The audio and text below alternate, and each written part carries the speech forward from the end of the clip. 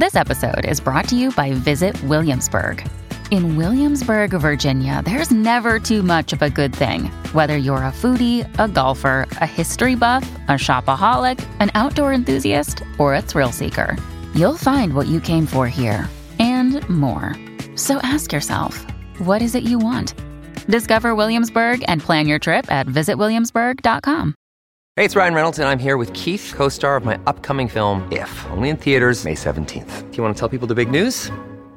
All right, I'll do it. Sign up now and you'll get unlimited for $15 a month and 6 months of Paramount Plus Essential Plan on us. MintMobile.com/switch. Upfront payment of $45 equivalent to $15 per month. Unlimited over 40 gigabytes per month. Face lower speeds. Videos at 480p. Active Mint customers by 531.24 get 6 months of Paramount Plus Essential Plan. Auto renews after 6 months. Offer ends May 31st, 2024. Separate Paramount Plus registration required. Terms and conditions apply if rated PG. When you need mealtime inspiration, it's worth shopping Kroger, where you'll find over 30,000 mouth-watering choices that excite your inner foodie. And no matter what tasty choice you make, you'll enjoy our everyday low prices, plus extra ways to save, like digital coupons worth over $600 each week. You can also save up to $1 off per gallon at the pump with fuel points. More savings and more inspiring flavors make shopping Kroger worth it every time. Kroger, fresh for everyone. Fuel restrictions apply. Welcome to the New Books Network.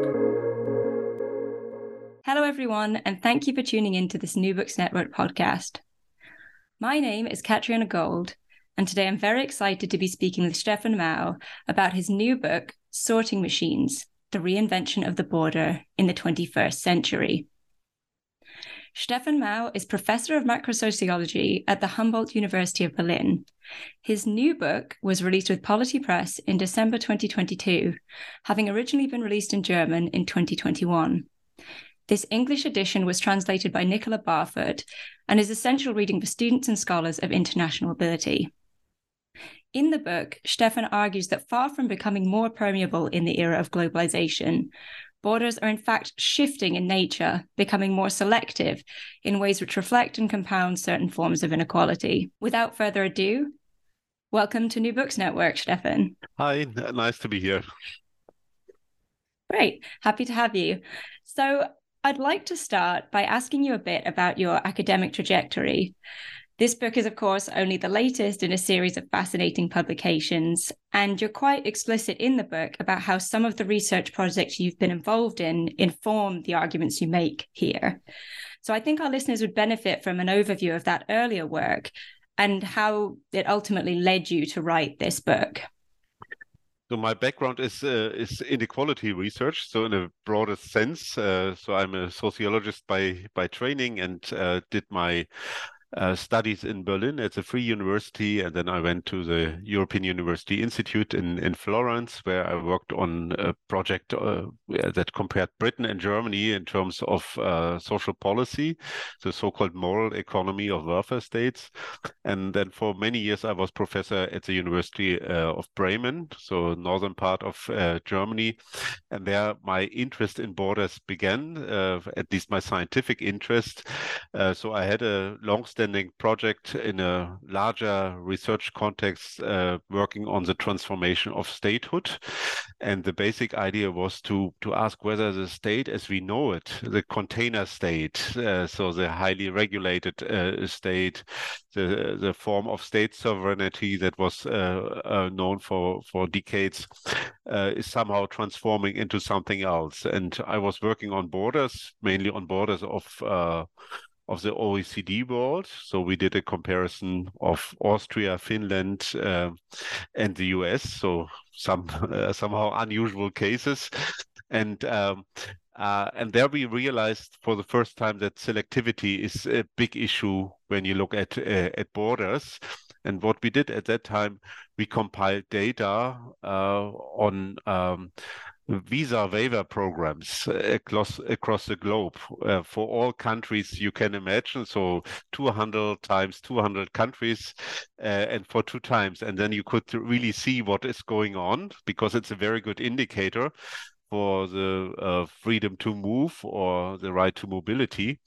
And then I moved to Berlin a couple of years ago to Humboldt University And here I have a new project on borders, and the book was basically a sum up, a broader overview of the many insights we made, many of them in collaboration with other researchers, and also related to publications, journal publications we did earlier, and so it was just a way to put together a very concise, and more structured overview of the many different transformations borders undergo. I should also mention that there's a biographical facet to my interest in borders. So I come from East Germany, and in November 1989, when the Iron Curtain and the Berlin Wall came down, I did my military service in the East German National or People's Army. And so you can imagine that was quite a crucial biographical experience that led me somehow to an ongoing interest in borders and the way borders shape societies. And so I kept always an eye on border issues.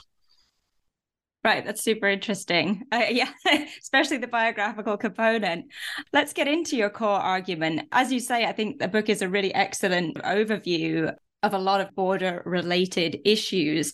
I really appreciated both its breadth and also its concision. It's very measured and it's very clear about the research you're drawing on, and avoid overreaching at any point. It's an incredibly well-argued text and very compelling throughout. And I think a good place to start with talking about your core argument would be with your third chapter on the dialectic of globalization. So I really like this term, and I wanted to ask you to tell our listeners, what is this dialectic of globalization, and how your understanding of globalization differs from common sense understandings of the term or of globalization as a process? Yes, of course. If we use the term globalization, then we have something in mind, namely the movement across borders. So everything becomes more open, and it's more easy to cross borders, not only for people but also for capital, for products, for cultural artifacts. So everything moves freely. And in the 90s, we had a big discussion on the effects of globalization on the capacity of nation states basically to control borders. And one of the key understandings of that literature was, maybe globalization is something like a flood. So leaving the nation state basically unable to sufficiently control its borders. So they are forced to open up on the one hand, of course, to reap the benefits of the globalization. So if you want to become part of that, then you have to do something. You cannot stay aside like a North Korean dictator can. But on the other hand, but also because of the enormous forces of globalization that basically have an impact on the nation state and the way it controls its borders. And so we had many terms on how to describe globalization. One was deterritorialization, so the emergence of transnational social spaces, but also the world is flat, or we are moving towards a world without borders. But a closer look, already 20 years ago, could tell you that this is not the case. And it's not the case, not only because you find still that borders are working and existent, but that globalization itself produces new borders and new forms of bordering. My claim in the book is that there's a co-constitutive relationship between debordering and rebordering. So, and I use, or I have two different terms for that. I say there's an opening globalization. That's the one I have just described. And there's a so-called closure globalization. So that globalization itself drives a reinforcement of borders, not of old borders as we know them, but also of new borders that have shifted their place. So the location of control It works with new forms of technology that also uses so-called macro-territorial borders within the context of regional integration projects, and that is highly selective. And these different elements together, they are basically part and parcel of the new borders. And this is the basic idea to say, yeah, okay, globalization takes place, but it has two facets. There are two sides of the same coin, and one is make it easier to travel across borders, to move across borders, and the one is make it more difficult, make it harder to cross borders, always depending on the specific group you are talking of. And so the term sorting machine, that is the title of my book, is basically describing that kind of reorganization of borders, namely becoming more permeable for some and more close and difficult to cross for many others. And if you look at the numbers, for example, then we know that just a very small part of the world population actually travels across borders. And not only for lack of resources, the others don't do it, but mainly for reasons that they are excluded from other states, from entering other territories. Right. And as an inequalities researcher, you're sort of well positioned to write and think about how these kind of questions of bordering intersect with broader questions of inequality. On page 36, I think you write, without the interventions that immobilize parts of the world's population and exclude them from the benefits of globalization, it would scarcely be possible to reduce or remove borders for others. And this dynamic looms very large throughout the book, and especially in your 5th chapter, which I'd like to hear more about. I want you to talk a bit more about how and why contemporary bordering practices do increase mobility for some while decreasing mobility for others, and what this does have to do with inequality writ large on various scales. And perhaps you could give our listeners some contemporary examples of this sort of filtering. I mean, you talked about visa waiver programs earlier, maybe more along those lines would be interesting. Yeah, I go back to our visa waiver data set. That is quite an interesting data set, because it really tells you to what extent the global patterns of mobility have shifted. For example, so we started first year of collecting these data was 1969. And if you look at the pattern at that time, you are quite surprised to see countries which you wouldn't expect at the top of the global mobility hierarchy. So sometimes people talk about the power of passports. So in how many countries can you travel with your passport without applying for a visa beforehand? And a visa is always a very strong barrier to mobility, because it's costly, it's time intensive, and you can also be denied a visa. And we can see that many people from African countries, for example, they could easily travel to Europe, not to all countries, but to many countries, to Belgium, to Austria, to Germany, to the UK. And over time, over the last 50 years, this has shifted, and in particular to the benefit of the Northern Hemisphere, in particular to the benefit of the OECD countries, of the rich democracies of the world. They have increased their power of passports, whereas African countries' citizens have less power now in terms of traveling. So some can only travel to 1 or 2 or 3 countries without a visa permit, whereas people from Britain or from Germany, they can travel to more than 100 countries across the globe. And I claim in that book that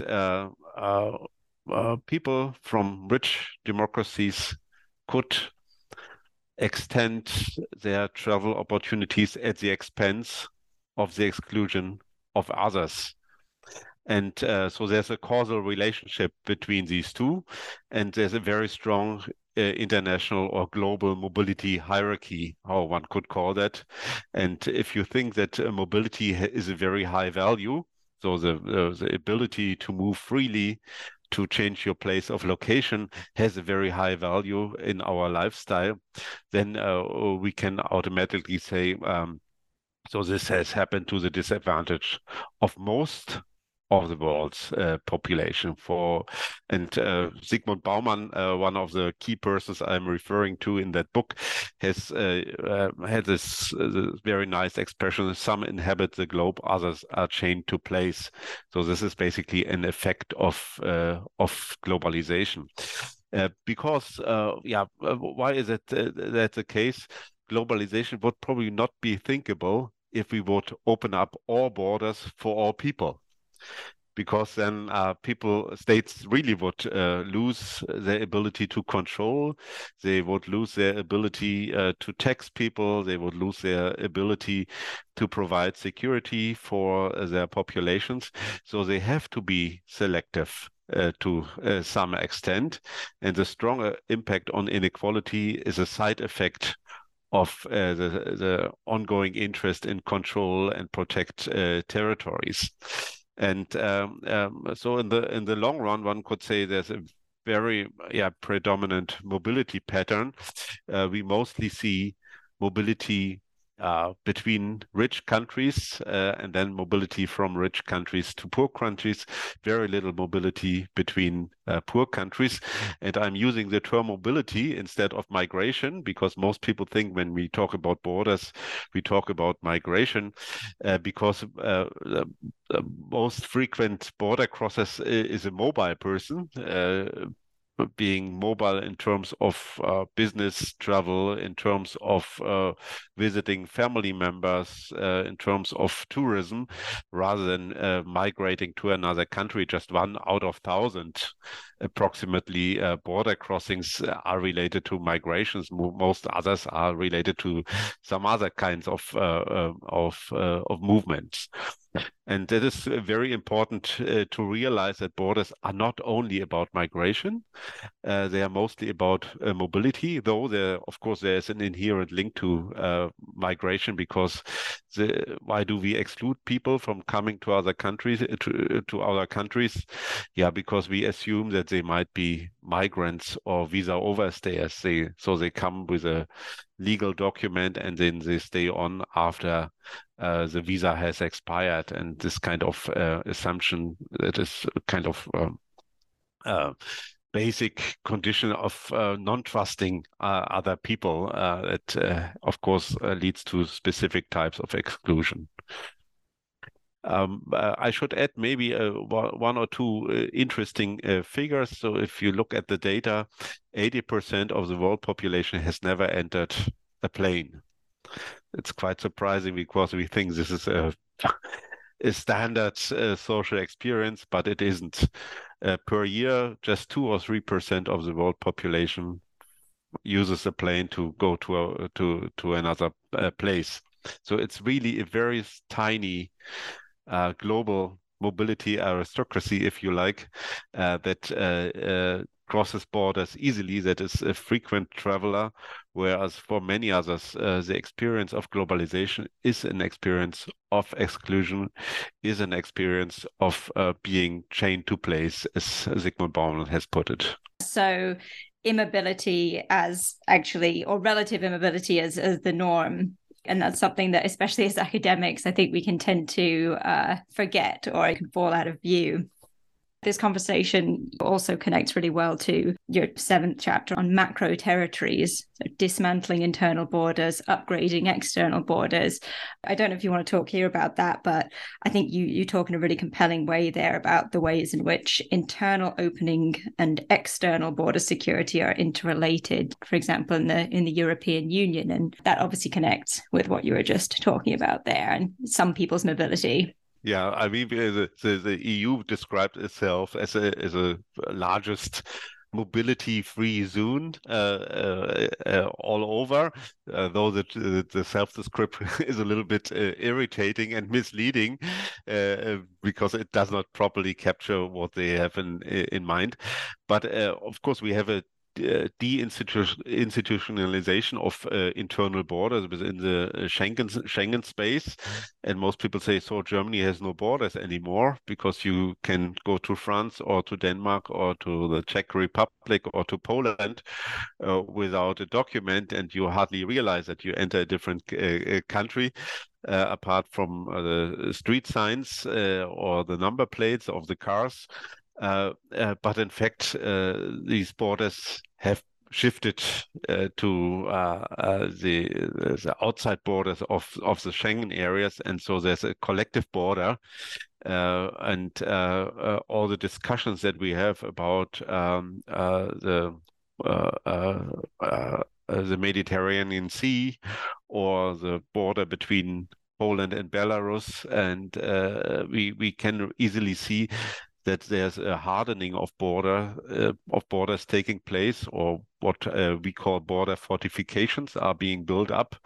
And it's also an interesting figure, I think, when you look at the overtime development of border walls across the globe, then there's an enormous increase. So in the 80s, we had 12 or 13 border walls worldwide. Now we have nearly 80. And so 6-7 times more. Every fifth border across the globe is now a fortified border. So it was just 5% in 1980. And so this happened exactly the same time when globalization took place. So when a moment of debordering took place, all these new border walls emerged, and not just in Europe, but at all continents. You also find that South Africa is building borders, Saudi Arabia is building borders, Brazil is building hard borders. So everywhere these kind of border activities or the border building activities are taking place. And yeah, exactly when we talk about the world is becoming more flat and we are all now interconnected. Right. Yeah. The rebordering at the same time as debordering, or it's just a movement of borders, right? I think you also write, earlier in the book, compellingly about what factors relate to or determine whether a border is a hard border or a relatively fortified border. And again, that connects back to those questions of inequality we discussed earlier. That's true. So we did some research where we basically try to categorize all land borders across the world. So in terms of, is it a fortified border? Is it a landmark border? Is it a checkpoint border? So we have 4 different or 5 different categories. And we try to explain where do we find hard borders? And is it related to maybe cultural differences in terms of dominant religion? So between Christian and Muslim countries, is it somehow related to differences in the political system? So do dictatorships build more walls than democracies? And what we see, what the strongest effect is the welfare gap, or so inequality gaps between neighboring countries. So if we have very or large differences in terms of the GDP, then it's very likely that the richer country builds a border fence or a border wall. And so in order to protect itself from not wanted migration or forms of mobility. So it relates somehow, so these kind of global hierarchies of mobility, but also the existence of hard borders, of fortified borders, relates very much to the inequality issue. And so the global perspective tells you, is very telling in that respect, that without a highly unequal world, we probably would have a totally different mobility regime, but also totally different borders. Right. Yeah. And speaking of the nature of borders, in addition to their shifting physical form, we could talk about your 6th chapter, Smart Borders, Informational and Biometric Control. So maybe changing tack a bit, you talk here about the border as a data extraction point and a site where new technologies of risk classification are enacted. And you also discuss how such borders, smart borders, are increasingly connected with other forms of surveillance and data collection. So China's social credit system, or the US requirement that visa applicants provide their social media accounts for inspection. And of course, there's a longer history of interconnections between the government of mobility and other security concerns and databases. Like in my research on the Cold War, I found extensive data sharing between the US Passport Office and the FBI. But now the scope and nature of contemporary practices does seem to have shifted, obviously enabled by technological developments in the meantime. So maybe you could say a bit more about that. What is a smart border, and why does all this matter? Yeah, the smart border, it's a term that is used for two aspects. So one is basically the surveillance of border, the border line or border regions. So with technical means or technological means. But the other one is more important for me on the book. That is the change of control technologies at the border. So the old border, basically, how did it function? You went there, you had a passport, you had maybe a visa stamp, and you gave your passport to a border guard, and this person checked it and looked whether the photography looks like you, and then you could pass or you were rejected. Now, very often the border already knows you when you approach the border. So there are pre-stored information, very often biometric information, fingerprint, iris scan. So this is a data point where you enter, and then you are automatically checked with pre-stored information that is then related to your body. And we also have a development of so-called ABC borders, so automated border control forms, where no officer is needed anymore. You know that from airports very often you have smart tunnels or smart crossing points where certain information on you as a person is pre-stored, and you are of course very well identified via biometric information. So you do not feel the border anymore. We have that at different Asian airports. You use an app, you upload your information, and it's always stored there. And you do not feel the border anymore because it functions like a supermarket automatic door. You approach it, the border recognizes you, it opens, and then it closes once you passed. And this is a very interesting development because that also means that for those who are welcome travelers, the experience of the border will basically disappear. You will not feel the border anymore. For many others, the border will stay closed, and you will have the feeling, so there is no border anymore. I can move freely everywhere. So it's basically, it's an open space. The world is really, reachable for me, whereas all the other people make the opposite experience. For them, it's even more rigid. And the difference, these systems, very often they use algorithms to classify people into either trustworthy travelers or risky or less trustworthy travelers.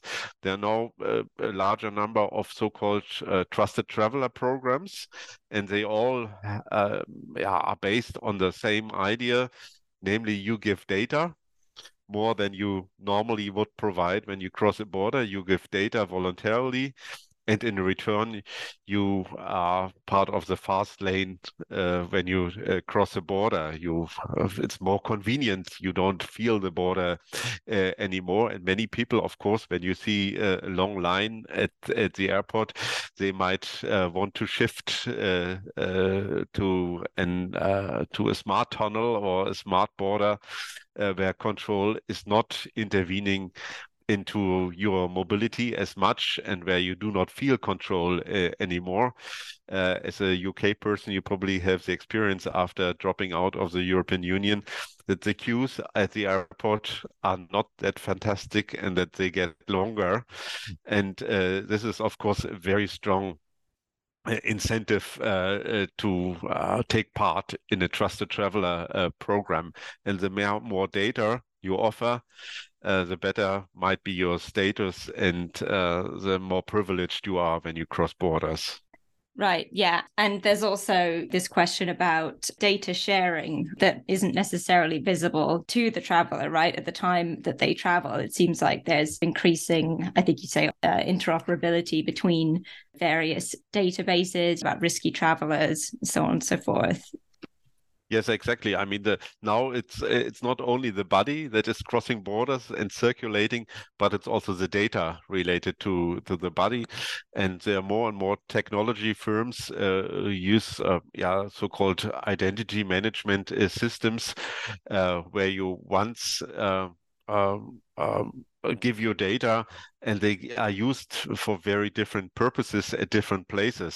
So you use them only once when you travel, and then they move along with you to the next checkpoint, to the next desk where you have to enter. And we also have a situation where border control becomes very similar to other forms of control in the public space, even indistinguishable. And the technology firms that offer these kind of systems are also the same. One US firm I mentioned in the book is called Clear. They were founded after 9/11, and now they say so the coronavirus, for example, was a very big business opportunity for them, because we all had apps downloaded on our mobile phones where we had information stored on our health status, on our traveling history, that were used then to enter restaurants or public spaces or libraries. And so you see that these kind of control using biometric information, a QR code, and so on, they can be also be used at the border or at any other place, at a public stadium or at a university campus, where you want to select people, have some people in, and want to exclude some others. And I think we have really a diffusion of forms of controls into the public space, which make the difference between a border and a control in the public space indistinguishable. This is also a tendency that you see in terms of shifting borders. This is a term that is used by many now in the literature, saying that we need a new understanding of the border. The border is not a border line where two territories meet, but a border is there where control takes place. And that can be at many different places. So we have a diffusion of control into the public space. For example, if you use surveillance systems at public places, at stations, or I don't know, in the tube, then you can always recognize people with facial recognition systems, and do the same. So if they are not wanted, or if they are not entitled to be at a specific place, with the same type of technology that you use at the border. So and then you might not need border control at the border or at the entry point anymore, because you can find people everywhere. So whenever they appear at a public space, you can recognize them and try to classify them as being either eligible to be there, or to be someone who has entered a territory without a permit or without being legal at a specific territory. Right. That's one of the most interesting aspects of these new developments. As we move towards the end of our interview, one thing I definitely want to make sure we cover is your theoretical and scholarly influences. I mean, you've mentioned a few, and like I said, in this book, you address a whole array of border-related questions in a way that's very measured and empirically led. but also theoretically engaged. And you provide some really helpful signposting of a number of key theorists and fellow researchers in text. I wonder if you could talk a bit more about your key scholarly influences in writing this. Whose work really shaped your thinking on borders and mobility? Yes, I mean, theoretical influences, they come from people like Ulrich Beck and Zygmunt Bauman. So, of course, big theorists of modernity, but they also, both of them had a very strong interest in globalization, and they have very early on highlighted the ambivalences of globalization. And this is something I have followed. There are a number, of course, of migration researchers I'm interested in, mostly people who work more on the empirical front, not so grand theorists. But so I try to link to different types of discourses. So it's not some, as I said before, some people think, yeah, it's migration research. I said, no, it's not. It's related to the way states organize border control and influence or structure mobility. And one person that I'm highly also, where I think the work is extremely interesting, is a legal scholar, Ayelet Shachar. She has written a very interesting book on the birthright lottery. So how citizenship is basically allocated, and the rights and duties that go along with citizenship, and how this can be justified. But she has also recently worked on borders and shifting borders. So this is the term that comes from her, and she has also published a book on shifting borders, where she is looking at basically the legal implications of moving borders and border controls away from a territory, because we know that the legal system is very much based on an idea of territorial sovereignty. And if you think about asylum or refugees, they only can claim asylum or refugee status once they arrive at a territory. So there's a certain premium on arrival. If we shift borders, and if we have remote forms of control, then of course the ability of these people to approach a specific territory and to claim asylum status is not there anymore. So it becomes more difficult for them to do that. And she is basically talking about ways to regain a legal status also at different places. Because why do Western states do that? Why do they use forms of remote control? Yeah, for exactly the purpose to circumvent their own legal or sometimes constitutional commitments. But if you cannot arrive at a specific territory, then of course no one could claim asylum. And in the European Union, we have this safe third country rule.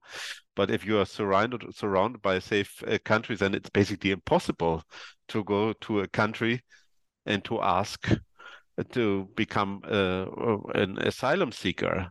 You cannot do that because you always have crossed other countries, or you went via a plane, then the plane would not take you on board because you have no paper that allows to approach a territory.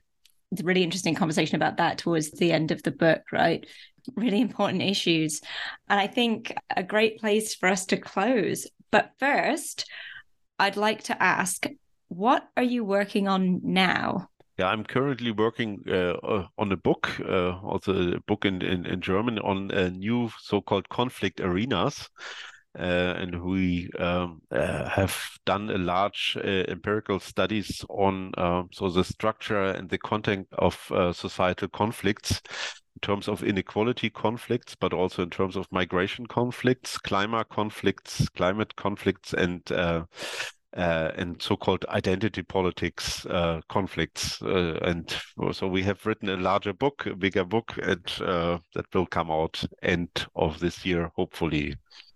All right. Well, I hope to see it in English at some point in the future. Same here, same here. Yeah. It's been wonderful talking with you today about this book, and you do have a few other books in English which I'll put on the page for this podcast as well, so listeners can check those out too. For now, thank you for coming on the show, and thank you everyone else for tuning in. Once again, my name is Katriona Gold, and I've been speaking with Stefan Mau about his new book, Sorting Machines, The Reinvention of the Border in the 21st Century, which was translated by Nicola Barfoot and published by Polity in 2022. I highly recommend picking up a copy from your local bookstore, direct from Polity, or from any other ethical retailer. Thanks all for listening, and thanks again, Stefan, for joining me today. Thanks for inviting me.